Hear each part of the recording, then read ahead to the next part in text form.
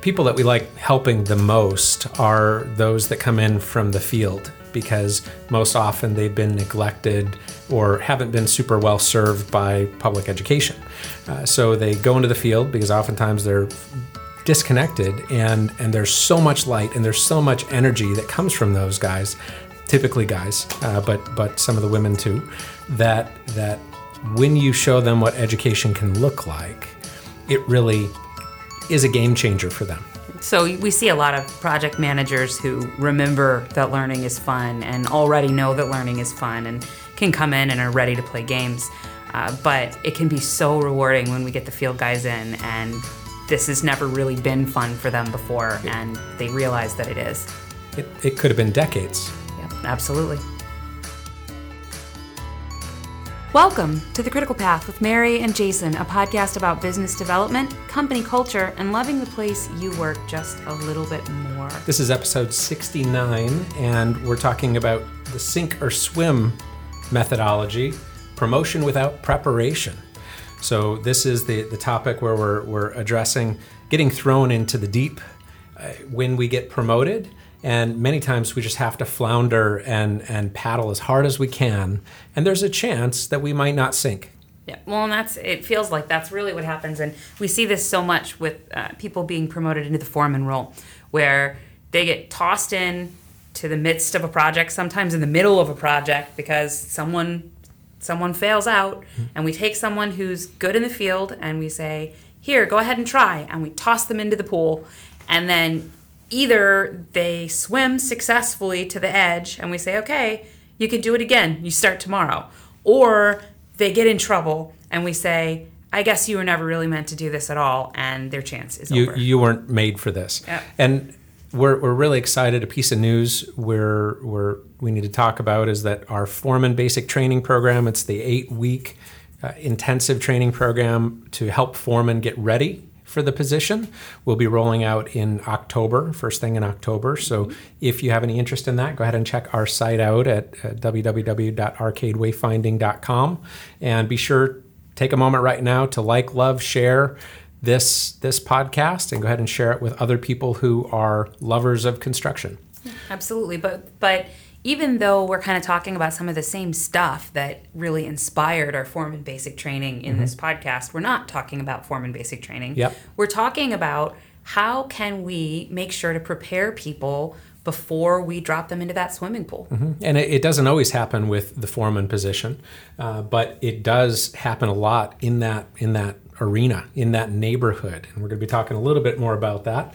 But I think one thing we've been exploring a lot about is the concept of psychological safety and kind of bringing your whole self, being comfortable to share parts of your personality at work, and not necessarily segmenting those things between home and work life. Because if you're hiding things, you're concealing things because you're not comfortable bringing yourself to work, then that can result in a lot of hiding other things that are super important and relevant to work. So we've been spending time with Cabri Lerman-Schmidt of Hensel Phelps, and she shared that promotion without preparation is one of the leading indicators of suicide. And construction as an industry, we're number 2 in terms of the rate of suicide in the U.S., which is kind of mind-boggling. And when we think about that concept of promotion without preparation, that is the definition, that's the experience that most people who work in construction have gone through, whether it's early in their career or through the entirety of their career. That preparation, that promotion without preparation is a huge pitfall. That's a make it or break it situation. So it's important that we think about, let's just kind of step out of our own heads for a second and think about you are a field worker, a field hand, and you're going to be moving into a position where now you're running the show. Now you're basically running a $2 million small business, responsible for a team of 10. and you've never done this before. What kind of pressures are those people looking at? Not to mention, you're being promoted to be in charge of people, and just yesterday you were one of them. You were working alongside of them, and there can be this rift where now there's resentment because you were promoted and they weren't, and now you have to tell them what to do, and you have to make them listen. Yep. There are a whole nest of challenges that come with that, but the very human element is that many times this promotion, this opportunity, it can mean a lot of big things. We talked with Jason Jones of NWCCA about this, where he said for a lot of people who promote into the foreman position, this can mean a change of income for them. This can mean a change of... It's not just a change of income. It's a change of life. It's a change of lifestyle. This can be an escape point of that pain point that we talk about all the time. This can be a way to move. So I remember when you came out and worked in Seattle, and the guy who hired you in, who you had really high opinion of, and he said, the days of you having to worry about whether or not you can pay your bills, whether or not you have food, whether or not you have enough, those days are over now. And I think, to some extent, we've been fortunate that, it's been largely true. Having your own business is a whole nother ball of wax. Yeah. But I think that idea that the days of having to have your heart in your throat about whether the power is going to get turned off, that this can mean an end to that, or worrying about whether you're going to be able to feed your kids. Yeah. So we're not just talking about the desire for more money, but we're talking about escaping that place where you don't have enough. And if you come from a similar situation that we did, from poverty, this can mean kind of that escape from that situation. It can mean a better outcome for your kids. It can mean they can actually go to college. It can mean home ownership. It can mean so many things, but the idea is that it means different things to every person. And I think it's important to talk about, because we get comfortable, some of us get comfortable, and of course that doesn't mean we have everything, and we'd like to have more money, but I can remember saying to you when we were young, I want one day for the thing to happen in our lives where there is never a day where I don't have access to $20. Yeah, I should be able to get $20. I want there to be a day to come where I'm not digging for change in the couch because I need $20.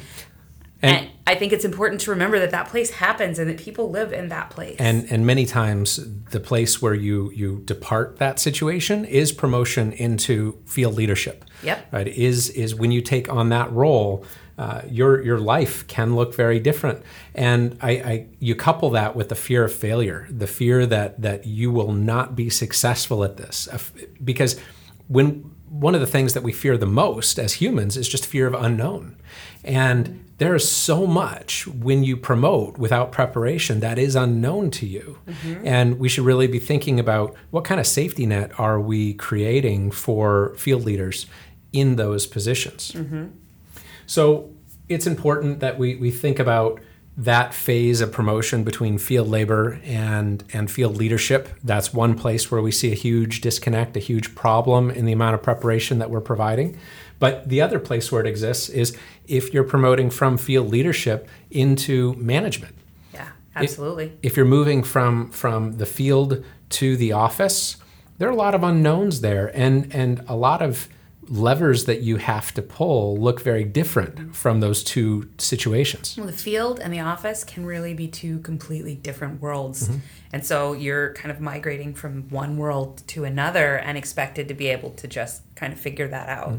They have a different tool set, like literally they have different tools. They wear different clothes. They use different language. They interact with each other differently. The amount of personal touch is different. There's so many differences between those things, and I think that there can be really a culture shock. But culture aside, when we're just kind of talking about the levers and the amount of training that we get to be prepared for that position, I think that that's a place where we as an industry are still nowhere near where we need to be. Absolutely. So my experience in going through these transitions, because I started out in the field, I started out in field labor, moved into foreman position, moved into residential project manager, moved into commercial project engineer, moved into APM to PM to owner's rep. I've been through that whole cycle of promotion, and in most cases, it was promotion without preparation. Mm-hmm. Well, and I think it's important too to kind of talk about your reactions to that, because I think too that there is a place where people are like, well, you just gotta get in there and figure it out, and that's what someone does who's really good at the job. If they just figure it out, right? And I think early in your career that was you to a T. Early in your career in residential construction, it didn't really matter where anybody tossed you. You just kind of looked around and said, okay, put on your tool belt, figured it out. Never really felt a lot of stress about figuring out what was going on around you, I think.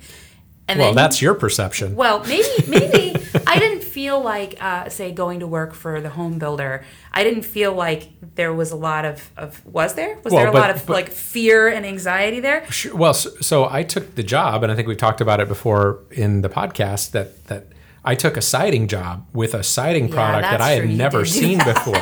And it was a super high dollar product, expensive product. I didn't know how to do it. And then you wrecked it. And I butchered the job. And I ended up going to work for him and worked hourly to finish the job. Yeah, I guess I was thinking about your progression through his company from the time that you were just a carpenter to like when he made you a project manager. Nobody gave you any support, and I feel like you were just kind of like, I think I can figure this out. Yeah, but I understood the job better than he did. Right. And I was comfortable with that. Right. But it's when you're working in the situation where the job and the level that you're expected to perform at, you're not achieving that, and there are people who are there who know it and judge you for it. So that's where I was going when I was so rudely interrupted. Is that my what podcast is this? My perception of your early days was that I absolutely remember when you got out over your skis with that siding, and you knew you were doing it when you did it. But that was more of like you rolled the dice because we needed money. We needed to live. Yeah, we were in the pain point. We didn't have $20. Yeah. But I think, most of your promotions in your early life, I felt that you took pretty well in stride and felt like you knew what to do with. And then that's why it was such a big deal to me when you got dropped into commercial construction, because suddenly you were terrified. And I had never seen you like that before. I had never seen you afraid of failure like that. I guess other than like maybe when you first went away to college, you were a little afraid to fail there. And I felt like Lise Crutcher Lewis had a better support structure than I've ever seen. But even still, it's not what it could have been or should be where we're at in the culture today. And I guess that's the point I'm trying to get at is I think often people have been, say, where you were when you worked in residential, where they got bumped into something they maybe weren't quite ready for, but was easily within their kind of comfort zone. And then when they see other people getting, say, dropped into that commercial moment, they're like, oh, you should have took it into stride like I did. But realizing that there are differences in depth there. And just because, at some point you've kind of leveled up and been comfortable with it, doesn't make it the same experience. Well, and to get to the next point, the majority of my career very much was sink or swim. You're thrown into the deep and you have to perform. And what you see happen is that maybe 10% of the people who are thrown in are strong swimmers. They can figure it out. They're creative. They're survivors. And they will rise to the top. There's probably a number that is 75 to 80% of people who could swim if they were shown how. They could learn how to swim if somebody taught them how to do it. They just had a little support. But they drown because they don't have that survivor mentality, or they're not built to be natural swimmers. And I think that there's nothing wrong with that, because all it would take is someone showing you how to do it and the right environment to warm up to it and to get comfortable with it. Someone to show you, to teach you how to do this job that is managing a couple $1,000,000 a year. I think it's worth the investment of taking the time to show them how to do it. Absolutely. And I think, again, that's kind of the point I was trying to get at, is people often think the existence of that 10%, the idea that there are people who will succeed even if you don't support them, they use that as kind of the excuse for letting that 70% drown. Yeah. And you'll also hear, well, we only keep the best people. We only keep most people just wash out. We only keep the top 10%. That's why we're so good. And I would ask the question, are you really that good if you're not capable of training 75%, 85% of the potential candidates, and you're still grumbling about not having enough talent? Yeah. Well, and that's the piece I see, is that we complain about there not being enough people, and then we let all these people wash out who could be really capable, really strong performers for us. So I want to be thinking in this podcast about what the current support structure looks like. Like, what do we see out there? What are we aware of? And I think one place to start is that there are larger companies, several larger companies in construction that have an onboarding process in place. But even those more successful companies oftentimes miss the mark in the way that they've designed or the way that they operate that onboarding training program. So we see situations where 10, 15 years ago, there was kind of a champion of this initiative who created this onboarding process, and their system, their process hasn't been updated in 10, 15, 20 years. So therefore, we're using this onboarding process for tools and for processes that we don't use anymore. Yep. And we typically see that champion has moved on or retired or what have you. So no one really even knows how this thing works from an onboarding standpoint. Yep. So then we can just kind of go through the motions, but we're not necessarily getting any acknowledgement that, yes, I understand what I'm supposed to do, and this is helpful, and I feel prepared. And it can then turn into kind of this Frankenstein patchwork of onboarding, or it can leave tons of cracks where people fall through, and they kind of fall through the ice and don't make it. And I think that even the best intended programs, we really should be keeping our eye on the ball and understanding, is it up to date?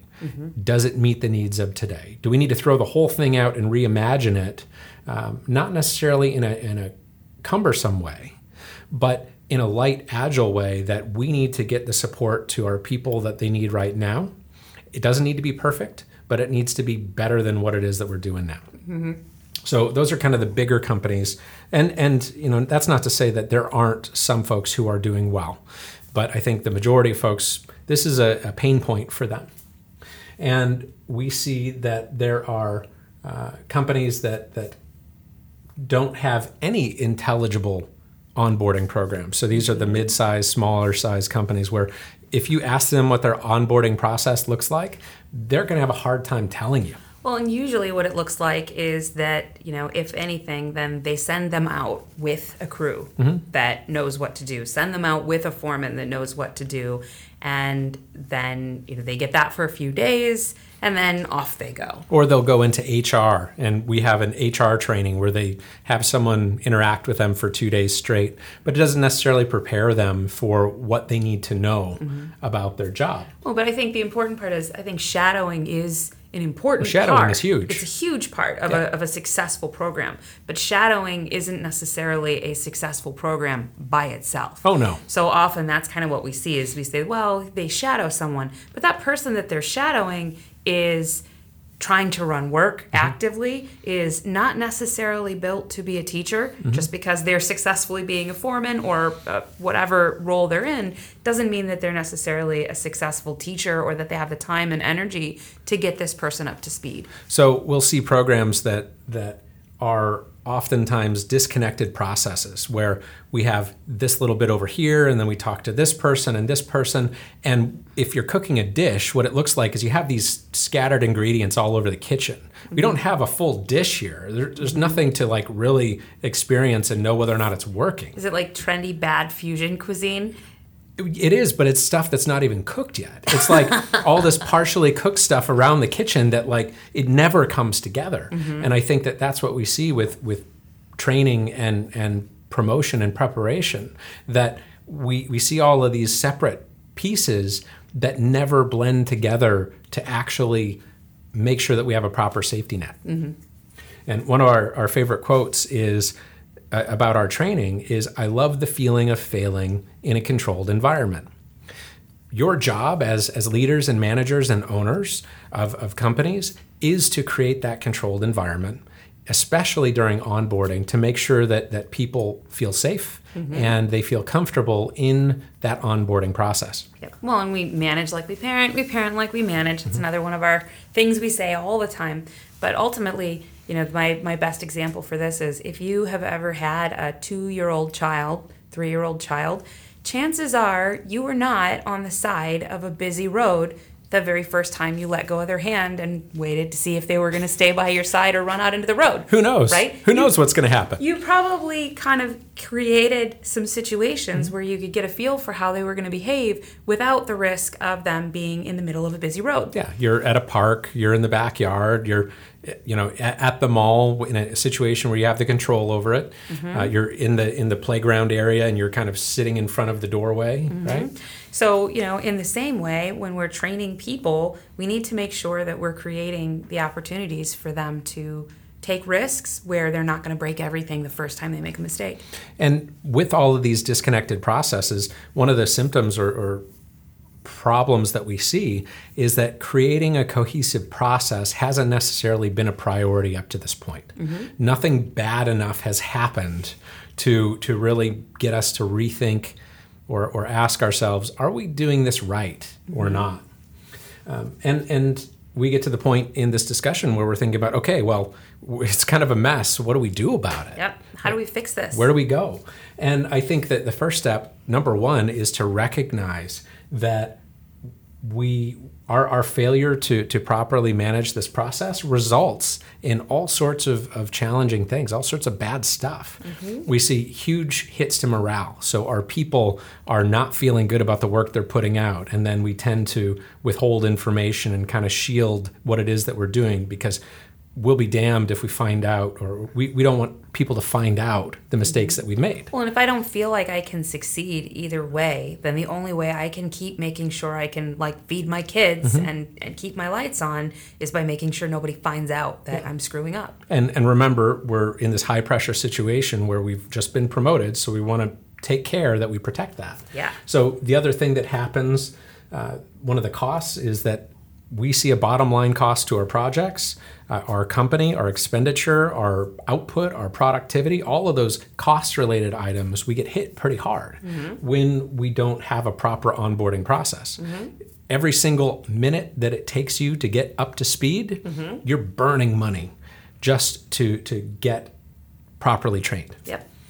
We see damage to customer relations where, holy cow, our customers aren't happy with the work that we're putting out. We're making mistakes. We're losing face.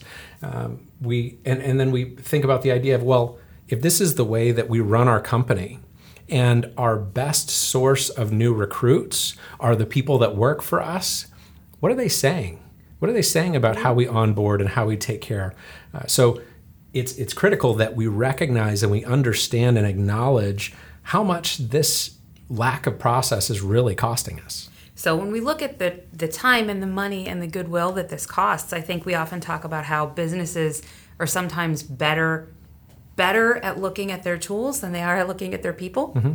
If you had some piece of equipment that was old and not doing well and critical to your work, and I came in and I said, look, I can show you by the numbers this piece of equipment, it's easily costing you $250,000 a year. Yeah, and in the nature of our work, it's not that hard to get there. $250,000 a year this thing is costing you. And you say, okay, but what's the bad news? What do I got to pay to fix it? And I say, 10 grand. 10 grand and you can fix that machine and it won't cost you $250,000 anyway every year. Yeah. And that's going to be a no-brainer. That's going to be a decision that anyone would easily make. However, when we look at it in the same way with our people, we say not having a training program is costing you time, money, relationships. It's costing so much. And compared to that amount that we're losing, it really costs so little to build something that can support those people. Well, and I think part of it is related to the tangible type of people that we are in construction, where we're thinking in very concrete terms. We can understand the cost related to equipment and production, but we have a really hard time getting our heads around the concept that investing in training actually shows a return, right? It shows a return on investment just for breaching that preparation ramp. Yep. right?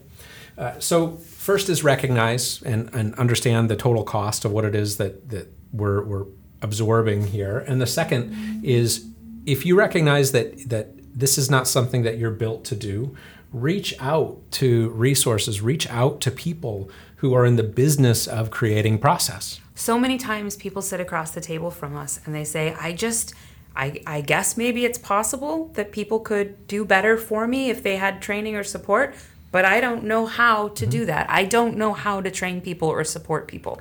And the good news is, you don't have to know how to do that. There are people who are good at operating the business, at managing a trade, at managing a piece of work. But there are a lot of people who, if you left them in a room, they're never going to come up with a rock solid process. So there are a lot of great resources out there to provide that support in creating process and training to that process. A carpenter is not necessarily a plumber, and a plumber is not necessarily a carpenter. And you don't expect that either one of them is less for not being able to do the other job. But that's tangible. We understand that. Right. But I think in the same way, the idea that you can be really great at having your business and running and owning your business and not necessarily be really great at creating training programs. Yep. And that's no loss to you. You just need to be able to reach out to someone who is good at that. Yep. And while we're in that process of reaching out, it's important that we incorporate focused training for that new role for a dedicated period of time. So if you think about the amount of time that it takes to learn how to do a job, it takes on average 2 years from start to the point where it becomes muscle memory, and you can show up and do the work, and you don't really have to think too hard about how to do that job. Yep. You can do it faster, you can do it slower, but I guarantee you learning that job comes much, much faster than that if you have a solid training program in place.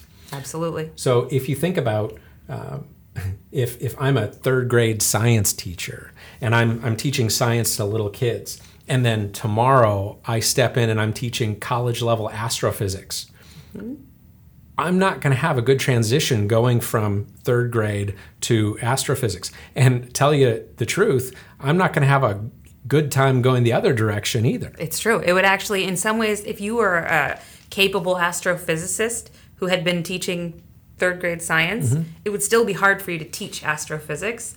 It might be harder for you to go from teaching college astrophysics to teaching third grader science. So it's important that we recognize that these are different toolboxes. So if we're going from the field to field leadership, those are totally different tool sets. And if we're going from field leadership to office, totally different toolboxes. Different worlds. Right. So our training should be focused on getting those people up to speed with learning those new tools. This is new stuff that maybe they've never seen before. Yep. Absolutely. So first, recognize. Second, reach out. The third part is test drive new initiatives. So we can get wrapped around the axle.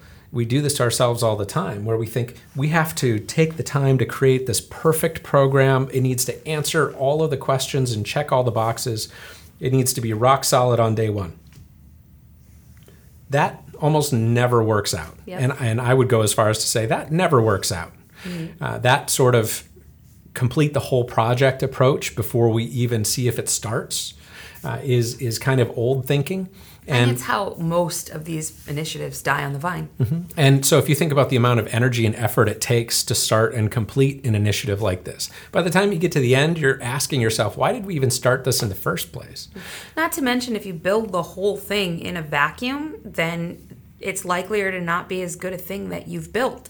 Right? Because if you're building, testing, I remember one of the ways that our training sessions in our early days got the strongest was when a company had us come in and run the same session with everybody at the company. And there were too many people at the company to be in one session. So what it meant is we did, say, Outlook like 4 times in a row. Just did it again, came back the next day, did it again. It was like Groundhog Day. And it was, but we were getting feedback and then applying it to the afternoon session and then getting feedback and then going to work going home that night, going to work that night and rebuilding the PowerPoint.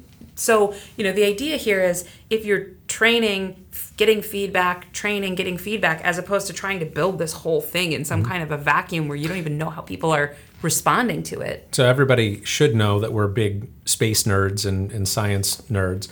Imagine if SpaceX built their first ship to Mars and filled it with passengers before they had ever tested it, before they, did any practice launches, before they did any, landings, before they did any of that, they just kind of packed everybody up and said, okay, here we go. Just shot them out into space. So it's important that in trying to create this onboarding or transition program, that we create a small group, a test group to workshop this with as we go through the motions of getting it off the ground. So we want to pay close attention to how it's going. We want to have regular feedback with all of the key people involved, because we all have to be active participants in this process. So we want to make sure that in this process we incorporate one-on-one mentoring. One-on-one mentoring has to be a critical piece to getting these people onboarded, learning what that new role looks like. And this is not just time that they are shadowing, but time that mentor has dedicated to be able to talk to them and work through things with them. And I think going back to the idea of failing in a controlled environment, we need to, with that mentorship, we need to create a safe space between those two people, so that when there are fears, when there are unknowns, when there are questions, the rapport and the relationship is such that there's no barrier to sharing that question. So we could spend a whole episode talking about building a mentoring program, because that is a whole nother conversation. But here I would just kind of add the piece that is, it's important that we don't just assign those mentors. We need to be able to make the space and build the initiative to let people connect to other people themselves. Because if I take you and I say, here, this is your mentor. This is a little like, again, in parenting, if you take a kid at the playground and you say, now you and Billy are friends. Here's your friend. This is your friend Billy. And when they're two, that actually works. That's who their friends are. It's who their parents stuck them next to. But pretty quickly, they develop their own personalities and their own preferences for people, and mentoring is the same. Yeah. So if someone is going to be a miserable mentor, just get them out of that program and keep them outside of the box. Well, but if there are mentors who are passionate about it. But you could be a passionate, great mentor for one person and not a great mentor for another. Sure. Oh, fit is 100% important. I know a guy from your career who was an incredible mentor, an incredible, dynamic, very interesting person, and another guy that you knew who worked closely with that guy that we thought very highly of that did not feel that way. And that would have been a bad mentoring relationship, right? It was a great mentor for you. It was not a great mentor for this other person. Yeah. So I guess that's why I'm saying it's not just don't let bad mentors in the door. It's you need to create this space for people to connect and kind of, it almost looks more like a mixer and less like an assignment. Yeah. For sure. And then the last piece of creating a successful onboarding training program is you want to create this small process, this kind of test run, and you want to have some sort of time commitment attached to it. So when you start the program, it could be 30 days, it could be 90 days. Make sure that we create that time requirement, that commitment that we're all bound to, and make sure that we actually run that out. Make sure that we actually commit and complete that process through that full cycle. Because what tends to happen is we'll get bored, we'll get frustrated, we'll get complacent, and we kind of wander away from it. But we all need to really tie together and commit that we're in this thing and we're going to invest this time because it's important, and we're going to get to the end of it, and then we're going to reflect and figure out how did it go, what went well, what didn't go well, how can we improve it for the next run. Yep, absolutely. Better is good. Better is good. What else?